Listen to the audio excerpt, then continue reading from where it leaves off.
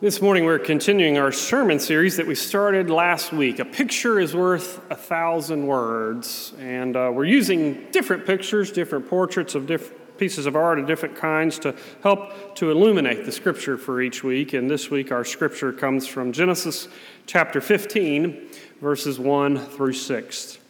That's found on page 10 in your Pew Bible if you'd like to follow along. But before I read that to you, I invite you to bow your heads and join me in prayer. Gracious and loving God, we come to you now with open hearts, hopeful to hear your word. We pray by the grace of your Spirit that the words we hear and the thoughts of our hearts will lead us to your will for all of us as your church and for each of us as your children. Dear God, we love you. We thank you for your love. Amen. So again, Genesis chapter 15, beginning with the first verse. After these things, the word of the Lord came to Abram in a vision. Do not be afraid, Abram. I am your shield. Your reward shall be very great. But Abram said, O Lord God, what will you give me? For I continue childless, and the heir of my house is Eliezer of Damascus. And Abram said, You have given me no offspring, and so a slave born in my house is to be my heir. But the word of the Lord came to him, This man shall not be your heir. No one but your very own issue shall be your heir. He brought him outside and said, Look toward heaven and count the stars, if you are able to count them. And then he said to him, So shall your descendants be. And Abram believed the Lord, and the Lord reckoned it to him as righteousness. This is the word of the Lord. Thanks be to God.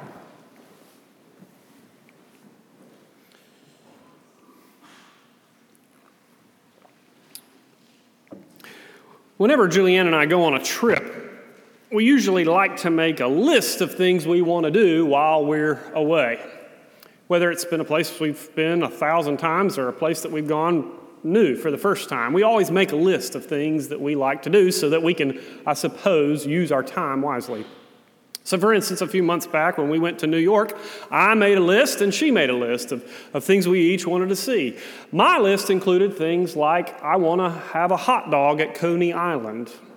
I want to eat a pastrami sandwich at Katz's Deli. I want to eat an authentic piece of New York, an authentic slice of New York pizza. And I want to have an authentic Irish breakfast on St. Patrick's Day. Julianne's list was a little bit different.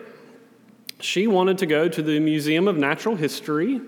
She wanted to go to the Museum of Modern Art. She wanted to go to the Metropolitan Museum of Art. Now, don't get me wrong. I like a museum just as good as the next person. I especially like the one with the dinosaurs, whichever one that is. But when it comes to modern art, I don't know a Matisse from a Duchamp. In fact, I'm not even sure I pronounced that right. But we decided to go to the Museum of Modern Art because there was one painting that Julianne wanted to see that I do know, that I did recognize, and it's Van Gogh's Starry Night. It's there at the Museum of Modern Art. I've been reading a little bit about Van Gogh, a wonderful book by a woman named Carol Berry. She's been writing not only about his life, but about his spiritual life as well. She said that Van Gogh used to paint from memory. He would see something out in the world, and then he would come back to his studio and paint it. And so when you see one of his paintings, it's usually something that he has seen that he has now come back and painted from memory. Now, you maybe recognize Starry Night as well. It has been reprinted 1,000 times, probably his most famous painting of any kind. It's been reproduced and posterized. People have it up in their dormitory rooms. It might even be a screensaver on your computer. But I have to say, none of those really do the original justice, because Van Gogh painted with so much paint that the painting really pops off the canvas. It almost looks like it's 3D when you see it in person. There's so many globs of paint on it. He painted with so much texture. And those stars that you see up there just really pop out at you. It's wondrous to behold. And like I say, he painted all of these things from memory. And so when you look at the painting, the tall cypress trees that are there right in the foreground of the painting, those are like cypress trees that he probably saw in the south of France towards the end of his life. Or the little town and the village there with the tall church steeple, that looks like a Dutch Protestant church in a little town that probably was similar to some of the towns and villages that he saw in the Netherlands where he grew up. And then, of course, there are the stars. And I wonder how many times he stood out and gazed at the stars in the heavens. This is not the only painting where he painted stars. He painted stars 2 or 3 other times in 2 or 3 other paintings. He seemed to have this real obsession with the contrast between the darkness and the light, the darkness of deep space and the light of the moon and the stars shining brightly. I wonder how many times he stood and stared up in the heavens and stared up in the stars, trying to count them, maybe wishing upon a star, or maybe wondering how deep space can be, or maybe worrying about things going on in the world, maybe doubting, maybe even being afraid. I have to say that may be a good description for Abraham in our passage this morning from Genesis. We know Abraham as Father Abraham, of course, but in this passage, he's still just old Abram, or as we know him, Abraham. He's plucked from obscurity out of the middle of nowhere. Abraham was probably, we think of as sort of like a nomadic shepherd. He didn't have any fame of any kind other than the fact that he wandered around with his family like maybe modern-day Bedouins do, and he would take his flock to different places where they could graze safely, but he didn't have a town or a home or anything like that. They just wandered around and tried to take care of their flock that way. The only thing that would give Abraham any kind of meaning or purpose and status in life is if Abraham had children who could carry his name on. It was not just about having another mouth to feed, so to speak, but it was about having someone who could carry his name on, carry his stories on long after he was gone so that people would remember who Abraham was. Otherwise, he would fade back into obscurity and be unknown. Well, the good news is, as you know, with the story of Abraham, God promises him exactly that. A booming voice comes to Abraham and offers this covenant that we know so well, that God will be Abraham's God and that God will make his name great and that there will be people all over the world who will descend from Abraham, from 3 great religions, in fact, we know, both Judaism, Christianity, Islam, all claim Abraham as their forefather. That was a covenant that God gave to Abraham, this promise that God made that God would always be Abraham's God and provide for him. The problem is that promise doesn't come in chapter 15 that we just read. That promise comes back in chapter 12, 3 chapters earlier. In those 3 chapters, Abraham has been wandering around, going to Egypt, doing different things with Lot. He's had several adventures. And now once again, a voice comes to him in a vision and says, Abraham, I will keep my promise to you. You will have many descendants. And Abraham says, hold on 1 second. Are you sure you're going to keep this promise to me? I've been waiting around for 3 chapters now. I've been doing lots of different things. I've gotten older. It's pretty impossible for me to have children now. Abraham is doubting God. And that's what happens to us when we have to wait for promises to be kept or prayers to be answered. Abraham, this father Abraham, who is named as the perfect example of faithfulness in the New Testament, several times in the New Testament, right here, he seems a lot more like us. Because in that waiting and wondering and worrying, we start to doubt God at times ourselves. There are times when we have offered our prayers to God and asked over and over again, God, will you please help me, give this to me, help me have some of the things in life that I surely need. Why would you not answer these prayers? And when we wait and wait and wait, we wonder, we get angry, we get worried or afraid, and we doubt. And then the moments between the asked prayer and the answered prayer is that life we live of wondering and worrying and waiting. And no wonder. When it seems like those promises are not going to be fulfilled, or when it seems like those prayers are not going to be answered, that's what doubt is all about. That's what it means to be human. That's why at times it's very tough to follow God and to follow Jesus Christ. I think I've told you about some friends of mine before who I went to seminary with, dear friends of mine who, after they finished seminary, they were trying to have a child, and it was proving to be very difficult for them. They tried and tried and tried, did everything they could do, went to see every doctor they could see, spent countless amounts of money to make that happen, but it just wasn't happening as they had hoped it would. Finally, I remember one day going and sitting down with my friend. They had just gotten more bad news after what seemed like months of bad news. And he had just a few days earlier come from church, and he said, "Brad, the most heartbreaking thing is this past Sunday in church, the sermon was all about God's faithfulness. And we were singing, 'Great is thy faithfulness,' at the end. And I just have to tell you, I couldn't sing that song this Sunday." I have to say, I understand where he was coming from. There are times when we just can't sing those songs to God. Instead, we ask our questions to God. We cry out to God in anger and fear and wonder, "Are you still out there? Do you still hear me? Do you still even know I'm here?" That's what Abraham does. But that's why I feel like this passage is so helpful to me personally. Not because Abraham eventually gets all of his prayers answered, but because of the way that God handles Abraham's doubts and Abraham's fears in this very moment. When Abraham cries out to God and says, "God, I'm not sure you remember that promise. I'm not sure that you're following along. I'm not sure that you know what I'm going through here," God doesn't get angry. God doesn't strike him down with a lightning bolt. God doesn't say, "How dare you question me?" God says, "Abram, go outside and count the stars. Go outside and look at the stars and try to count them."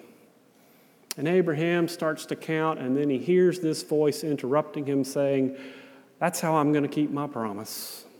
Your descendants will be like the stars." And in that moment, in that very moment, Abraham once again releases control to God, and in that moment, God says, "Now you're righteous." He reckons righteousness upon him. But that's what faith is like. It's this ebb and flow between our control and God's control. We're grabbing control and trying to do it our way, and then releasing control and letting God guide us. Abraham does that as well. If you keep following along in the story, he doesn't stay faithful for long. He tries to grab that control right back, but that's what we all do. In moments when our prayers aren't answered, in moments where we're struggling for our meaning and our purpose, we try to release it to God, and when God doesn't answer prayers as we hope, we try to grab it right back. But it's in those moments of surrender, in those moments of release, that's when God says, this is what it means to be faithful. This is when God says, "You are righteous now." Some of you know I'm a big fan of Henri Nouwen, who's a wonderful pastoral theologian and who wrote many, many books before he passed away. But I dare say Henri Nouwen struggled with that ebb and flow in his life. Nouwen, all throughout his life, struggled with his own self-worth. He struggled and wondered if God really loved him. He struggled and wondered about his own meaning and his own purpose in life. This man who was a wonderful professor and ordained minister who had countless accolades, countless books that he had written all throughout his life, he struggled to wonder if he was really meant anything at all to his family, to his friends, and to his God. It was this constant ebb and flow of trying to earn people's favor and then releasing it and realizing it never filled that hollow hole in his life. But then one day, a voice came to him, not the voice from God, but maybe a voice of God speaking through a friend of his that said, "Why don't you do something crazy? Why don't you leave all of that behind and come live with me and my friends at the L'Arche community, a community of adults with special needs. Leave all that behind and just come live with them for a while and learn from them." And so, in spite of everybody telling him he was crazy, that's exactly what he did. He left all the Yale Divinity School behind, left all of his accolades behind, and went and lived with these people who had no idea that he was Henri Nouwen. They just thought he was Henry. Henry who helped to take care of them. Henry who listened to them. Henry who just loved them for who they are. And guess what? They loved him for who he was. And somehow, just by releasing that control, he found that meaning and that purpose that he had been searching for all his life. That worth that he had doubted his entire life, he found just by trusting that God still loved him. Maybe that's why I'm such a big fan of Henri Nouwen, because he lets us know that somehow God can answer our prayers in ways that we least expect. And maybe that's why Henri Nouwen was such a fan of Vincent van Gogh. Because you see, Vincent van Gogh had a similar story. Van Gogh grew up wanting to be a pastor. He wanted to be a minister. His father was a minister, and that's what he felt called to do. All he wanted to do in his life was to share with other people the grace and the love of God that he saw around him every single day. But when he grew up and it was time for him to go to divinity school, he couldn't understand why he needed to learn Hebrew and Greek. Can you believe that, Trinity? Because all the people around him were speaking German and speaking Dutch and speaking French. And so he decided not to go to divinity school. He went to a missionary school instead, but they kind of doubted him as well. They sent him off on a probationary period to work amongst some miners, and he was there for several months. And when they came to find Vincent, they couldn't find him because he wasn't preaching from pulpits. He wasn't there trying to teach them about Jesus. Instead, he had adopted their lifestyle.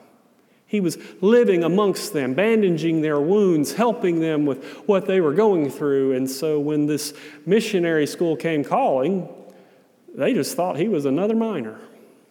And they rejected him. Rejected by the church that he had spent his life loving. But that's when Carol Berry says his real ministry started. Because then he learned the language that he was meant to preach through. He learned how to paint. He started painting the things that he saw in the world, the simple things, the simple people like miners and like sowers of seeds and beautiful landscapes and starry skies. Because he believed that it was out there in the world that we saw God living and moving and keeping God's promises. He even wrote one time, he said, "At night, when all of the sounds cease, God's voice is heard under the stars." I don't know why God doesn't answer all of our prayers the way we want God to. It's certainly true for many of us. It's true for me as well.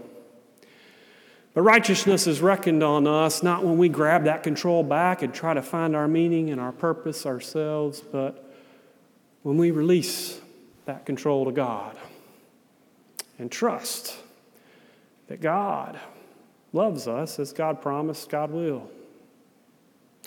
So in those moments in your life when you are doubting, when you're afraid, when you're hurting, or when you're angry with God, I hope you know that you have a God who can handle those doubts and those hurts and those fears and those questions.